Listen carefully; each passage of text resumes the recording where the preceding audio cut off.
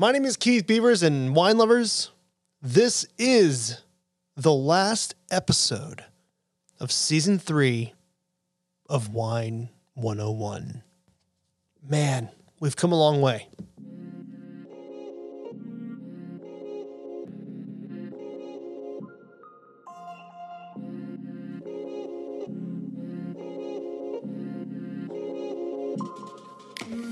What's going on, wine lovers from the VinePair Podcasting Network? This is Wine 101, and my name is Keith Beavers. I am the Tastings Director of VinePair.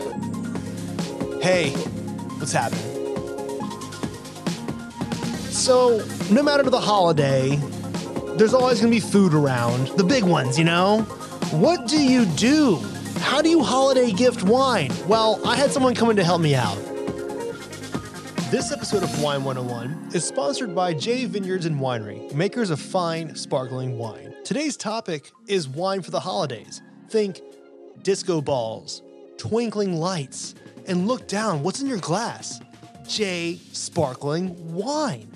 I mean, it could be J Cuvée 20 with zesty notes of lemon, or J Brut Rosé that's blushing with hints of strawberry. Either way, J Sparkling Wine is exquisite and completes nearly any holiday gift. To order J Sparkling Wine for the holidays, follow the link in the episode description to barrelroom.com. Hey, wine lovers, what's happening? Last episode of season 3. Wow. Just crazy. Just crazy. How much have we learned? How much have we learned? Whew. Okay, I digress. So this year, VinePair has published its inaugural holiday gift guide. And as you know, VinePair is a third, and a third. Wine, beer, spirits. So we have a gift guide for all three of those and more. It's an amazing, go online, check it out. It's very cool. And the person that was responsible for making it all happen, or the person that led this whole thing, was Katie Brown of our editorial staff. So I thought, why don't I bring her on and talk about holiday gifting with wine? I had a wine shop, as you guys know, but you know, it was a case-by-case basis, and I was trying to think of a lot of stuff, and I was like, you know what, Katie, why don't you come in and just ask me questions, and I can answer them, and we can just jive. She's like, totally cool. So she came by, we chatted in the VinePair podcast studios, and this is what happened. It's really awesome. Get ready. It's going to be a lot of fun.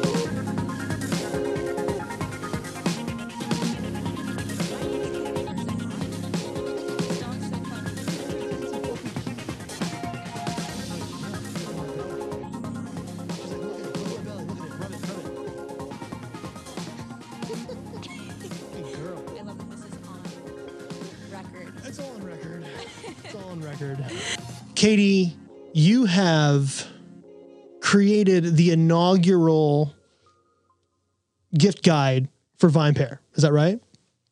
That is right. That's true. What does that mean, actually? Well, this year we did our first gift guide package for the holidays, which came out in mid-November. If you haven't seen it yet, check it out.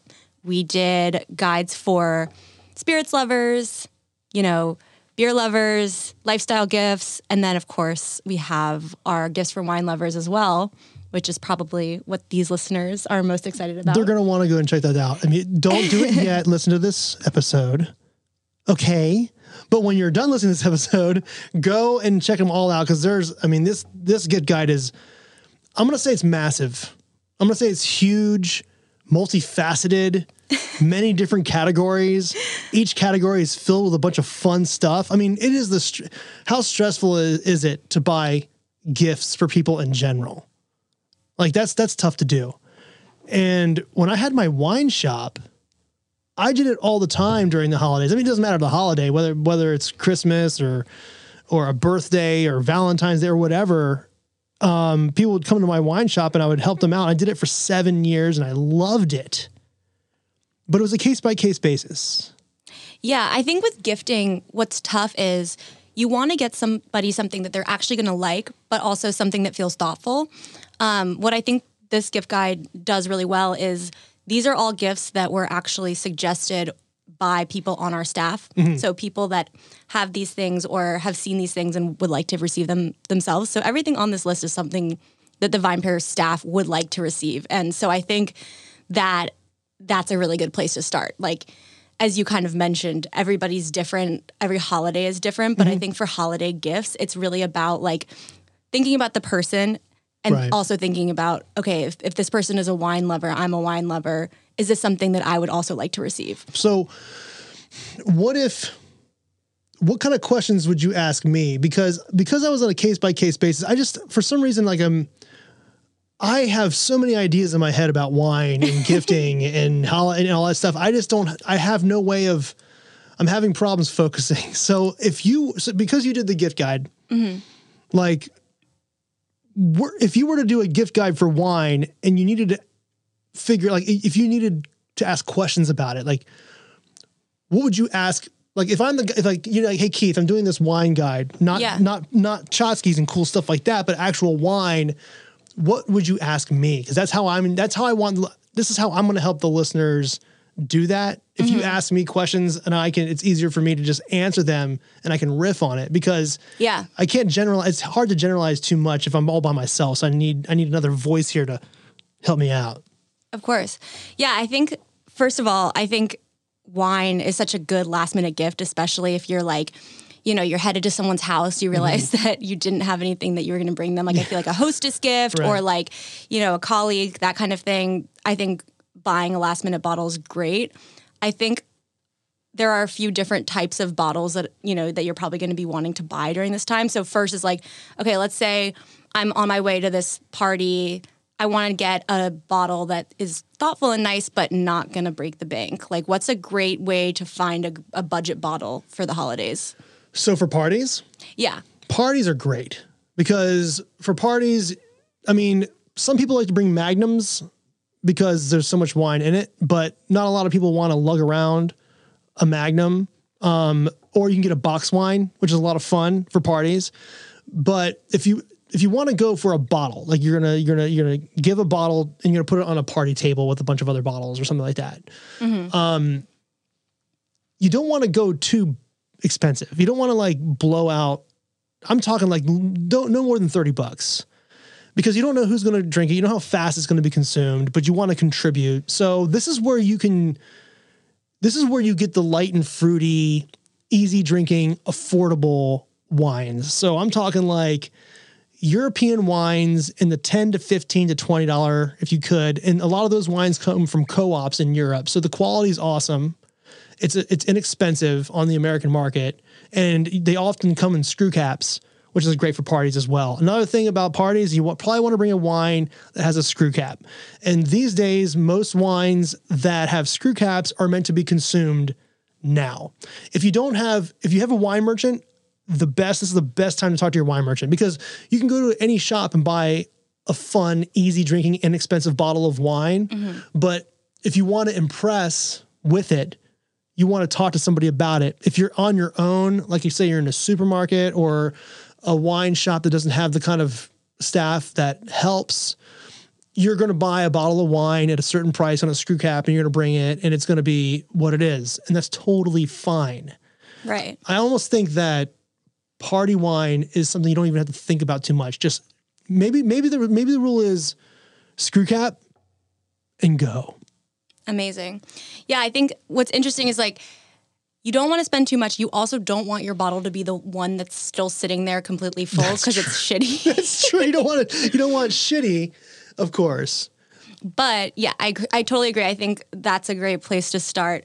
What if I'm going to a more like high-end thing? I want to bring someone a gift. Maybe we're not going to be drinking at the party. It's something that they could put in the cellar. They could drink later with their friends or family. What's like a baller bottle I could get for somebody? I would stay away from Bordeaux, and I would stay away from Burgundy, and I would stay away from Champagne. Those three places make incredibly spectacular wine, but they're very complex wine regions. They've been around for a long time, and they're not easy to understand. Not a lot of wine regions are, but these are people, guys, you're listening to Wine 101, so you know stuff. But I guess what I'm saying is I think I don't know why. I think Italian red wine. Good, expensive Italian red wine. What varieties are we looking at? I'm thinking like the region of Barolo or Barbaresco, which listeners, I do have episodes on those. You can check them out. Made from the Nebbiolo grape.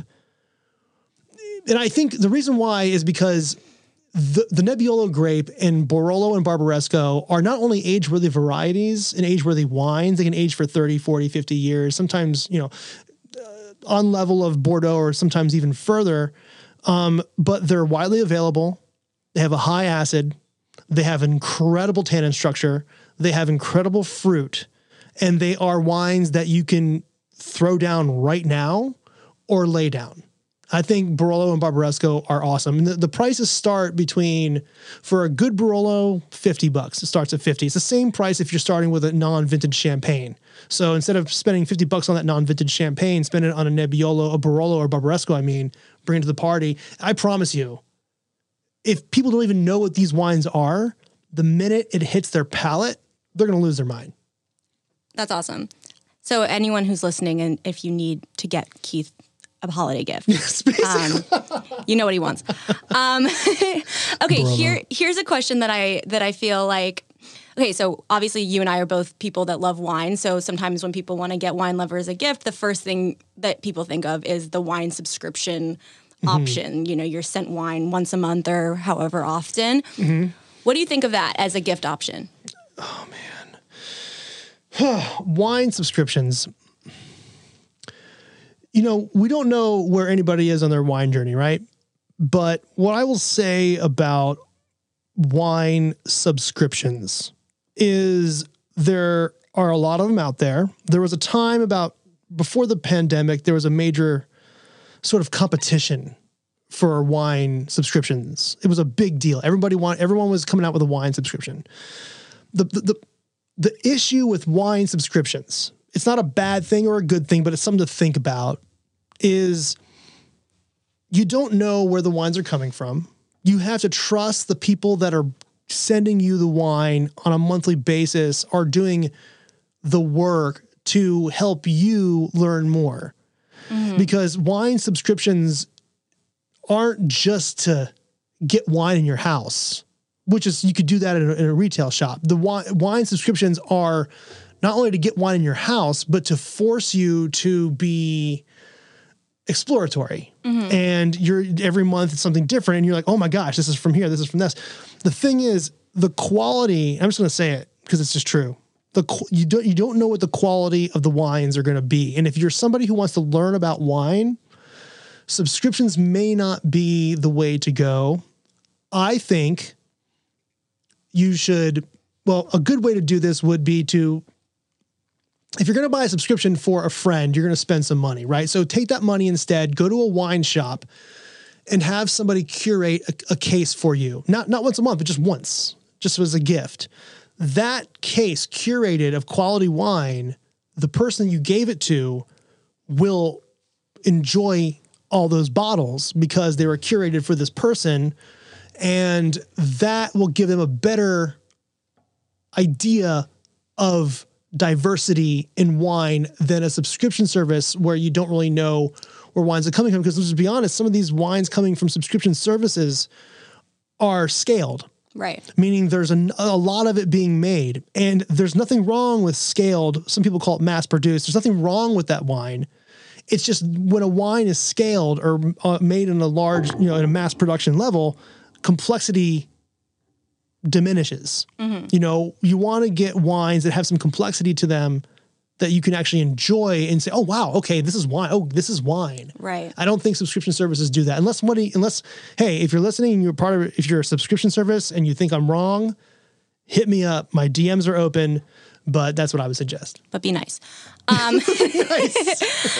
Yeah, so that's a really good point. I think that, if there's somebody in your life that that maybe is a beginner in the wine world and they want to get more into wine, that's probably a really great way to kind of get them into wines that they're actually going to like and be able to buy again. Right. There's also there's wine. So there's also wine clubs, completely different thing, but it's male stuff. So if you love a specific winery or producer, and you're like, I know that my friend will love this. You can sign them up for the wine club for the winery, but you're not gonna get a diverse sampling of wines. You're gonna get incredible wines from that winery. So if they're like a fanboy or fangirl of a certain winery, that might be a great place to start as well. Yeah.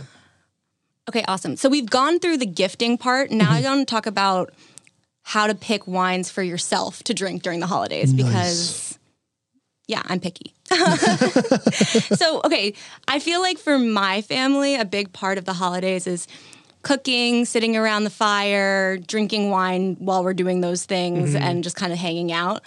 I feel like a lot of the time holiday wines, when I think of them, they're a little bit bigger reds or whatever to go with the holiday proteins. But what is a good wine, or what are some examples of wines that we could be drinking during the day that still feel festive, but we don't need to pair them with food? Yeah, usually. Okay, so if we're talking about having fun in the kitchen, cooking dinner, enjoying ourselves, you don't really want a high alcohol wine because you're cooking and enjoying yourself, and the high alcohol, the more sturdy wines are probably going to be on the dinner table. So wines to kind of hang out with, I would say low alcohol wines. That means Prosecco, a Cremant de Bourgogne, if you want to do that. It means, in California and other places in the United States, we're getting a lot of these carbonically macerated red wines that are fun. Just be careful because the natural wine thing kind of blends into that. Obviously, I like Italian wine. So for me, a light Barbera, a light Dolcetto. Just, you're trying to keep the alcohol low and the fun up. And when you're talking to somebody about it, that's what you want to be like. Do you have a low alcohol red or white wine we can all cook and sip with before we hit the table? And those are the wines you're going to come across. Love it. Okay. Now we're sitting down for our holiday meal. We got all our rich, decadent food in front of us. What are we sipping? The holiday table's nuts. There's so much going on because whether it's Thanksgiving or anything after that up until New Year's Eve or New Year's Day dinner or whatever, there's so much going on the table. It's very hard. We actually, if you want to have a really good sense of it, we just did a Thanksgiving list, and that list can be used not only for Thanksgiving, but for all holidays with all bunch of foods on the table. The thing about, I don't know, I think anything really goes, but try to keep the acidity level up a little bit. Like big red California cabs that come in at 15% alcohol. They're big and bold, and you would think they would go with all the stuff because if there's a lot of stuff on the table, you need something. That's not necessarily the case. You need something with a little more acidity to it. A really well done California Merlot, or as the listeners would know, a Merlot from Friuli.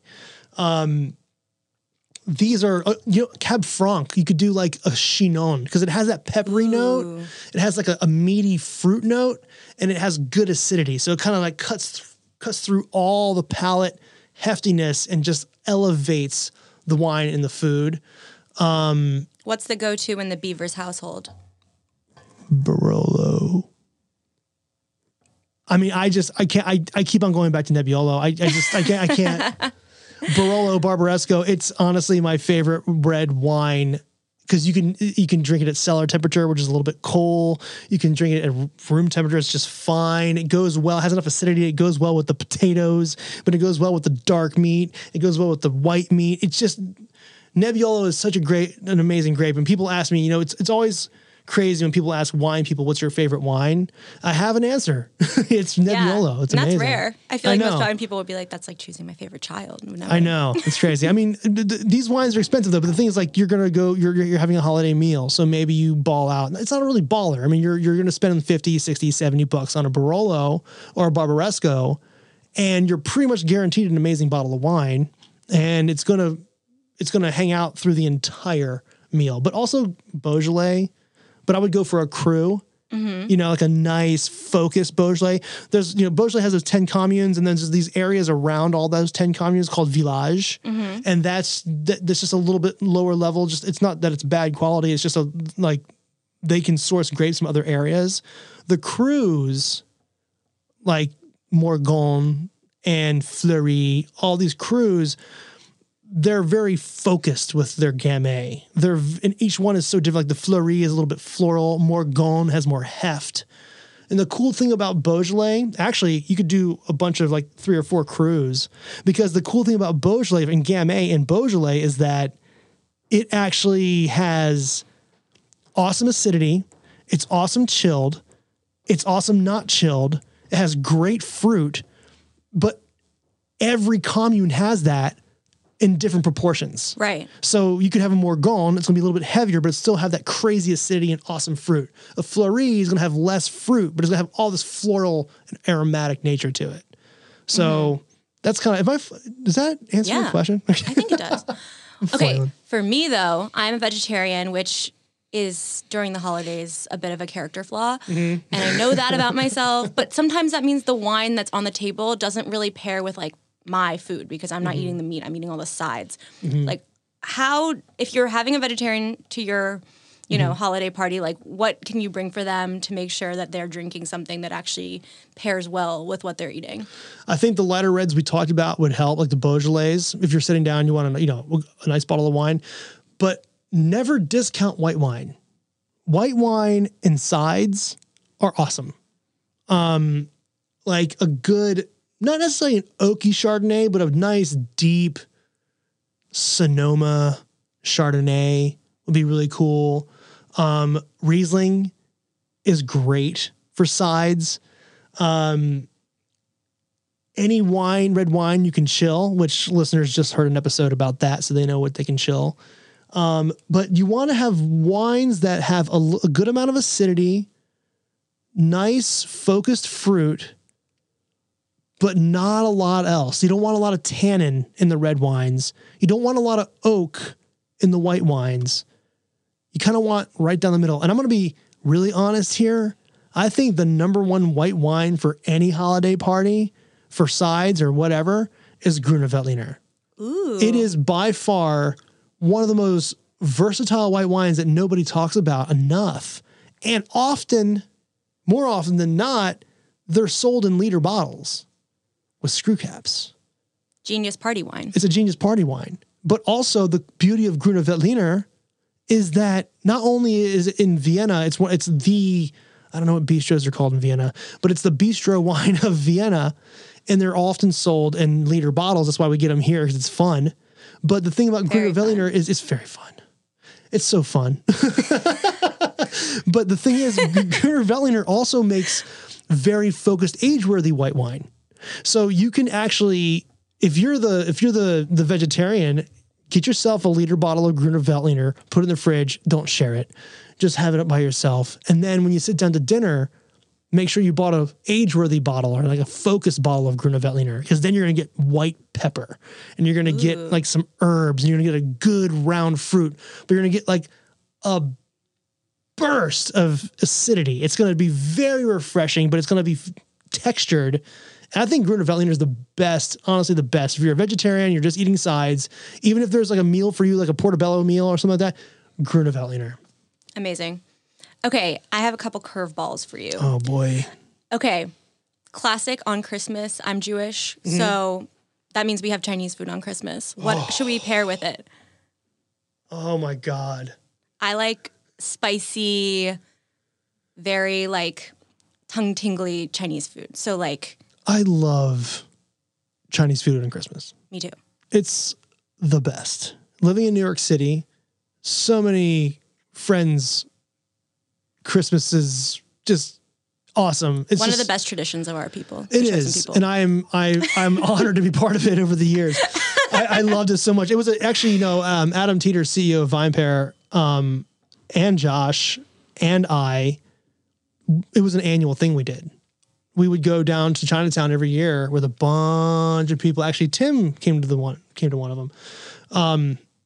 It was incredible, and we all just brought wine, and we brought Riesling, champagne. Imagine that. An awesome Blanc de Blanc, 100% Chardonnay, beautiful, round, pillowy, bubbly with that like savory, angular, peppery food. Mm-hmm. The champagne, and specifically champagne, no, not a Cremant, because those are a little softer, they don't have as much atmospheric pressure in them. So they come off as a little bit softer, a little smoother, which is totally awesome. But a champagne has more atmospheric pressure in the bottle, and it has more of a aggressiveness to it. Right. And when you're eating Chinese food, that aggressiveness of the bubbles and the high acid from what the base wine was, and that wild sort of brioche-ness coming like wrapped around it, will just literally pair with every little thing on your palate. It'll, like, the acidity is going to accentuate the food, the bubbles is going to excite the palate, and the brioche is going to calm the heat. It's kind of perfect. Yum. And if you don't want to throw down on champagne, Prosecco. Prosecco is like between $8 and $20. So definitely. But if you want to, like, get yourself a Blanc de Blanc, I think. Yeah. A Blanc de Blanc, 100% Chardonnay champagne. I want to do that right now. I was about to say, can we go? do that after that? Can we go? After this recording? Yeah, it's delicious. Okay. At the same time, I also wanted to ask about, because Hanukkah starts, I think, on the 18th of December. Mm-hmm. And my favorite thing about that is that we always make homemade latkes, which are basically, if you don't know, potato pancakes fried up. Delicious. So good. Applesauce and sour cream. What is the best thing to drink with them? Or other fried foods you might be eating during this holiday? Okay. Everything I said before would work, champagne, Prosecco, but I want you guys to really get into this. I feel like these wines need our love on the American market, and we need to fall in love with them more and more so that more and more of them come to our market. Lambrusco. Sparkling red wine from Emilia Romagna. A lot of the Lambrusco we have in the United States today is Lambrusco, but also has a grape in it called Ancellota or Ancellotto. That variety is very sweet. So, not unfortunately, it just happens to be a fact that we fell in love with Lambrusco on the American market through Riuniti, and Riuniti was very sweet. Right. So all we understand about Lambrusco is the sweetness. Lambrusco is not sweet. These wines are made from different styles of the Lambrusco grape, and it's often dry, crispy, herbal, and refreshing AF. I mean, yum. There's nothing, it's hard to explain how wonderful and beautiful they are until you actually experience one. And when you go looking for them, the only downside is you got to demand that it's not sweet. Demand it. Because if you say, I don't want a sweet Lambrusco, you're going to get a sweet Lambrusco. You have to say, look, I want a Lambrusco that's dry, herby, and just refreshing as hell. And then they'll find, if it's not available, it's not available. If it's not available, try it anyway. But like latkes with Lambrusco, oh my God. Mind blowing. Mind blowing. That's amazing. I think that would also go so well with, a lot of people make soufganiot, which are jelly donuts from scratch. I feel like that would go so well with the Lambrusco as well. I think so too. Yum. Just that dry, beautiful Lambrusco. I wish I had them. I don't have any brands on the top of my head right now, wine producers, but they're out there. You just got to ask. You got to go to wine shops that. We have some nice lists on our site. That lists some of our favorite sparkling reds, including some Lambruscos. So actually, yeah, just go on to VinePair and search Lambrusco. They'll all pop up. There you go. Do you have any certain food traditions that you guys do every year during the holidays? No, I'm half Italian, half hillbilly, and we would do the traditional stuff, which kind of fit the hillbilly side. And then my mom's Italian, so always Italian food. Like if we had Thanksgiving, Christmas, whatever big meal, if there was a turkey or some sort of bird and trimmings around it, there was a lasagna and there were meatballs and there was pasta. So it's like you There's would have never a wrong time to eat lasagna. no, this is not. So we would always have even more food because we would always have the traditional stuff because we had to. But then then the Italian side was like, well, don't forget about the meatballs.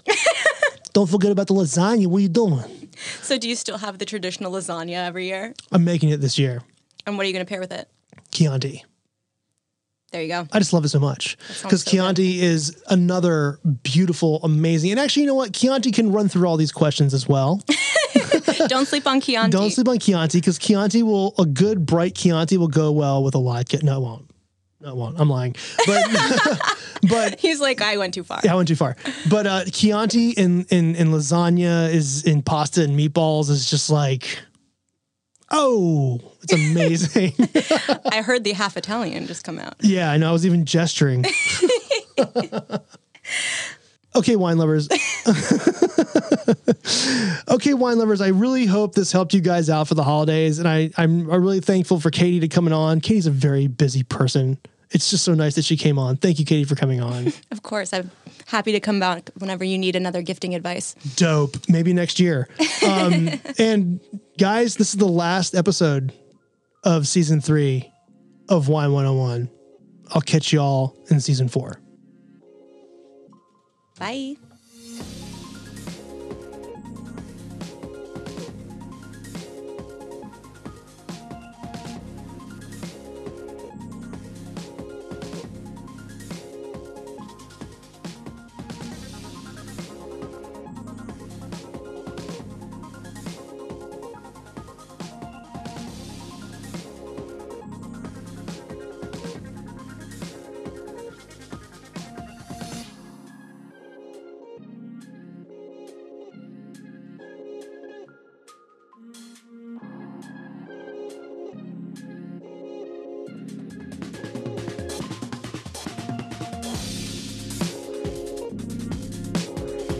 VinePair Keith is my Insta. Rate and review this podcast wherever you get your podcasts from. It really helps get the word out there.